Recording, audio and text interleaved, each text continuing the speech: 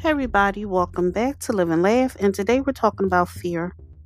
Many people put off acting on their goals because they are afraid. Instead of facing the challenge head on, they choose a more comfortable option, withdrawing until they gain the courage to take action. The sad truth is that courage never appears out of the blue, magically manifesting itself if you only wait long enough. Brave people aren't immune to fear.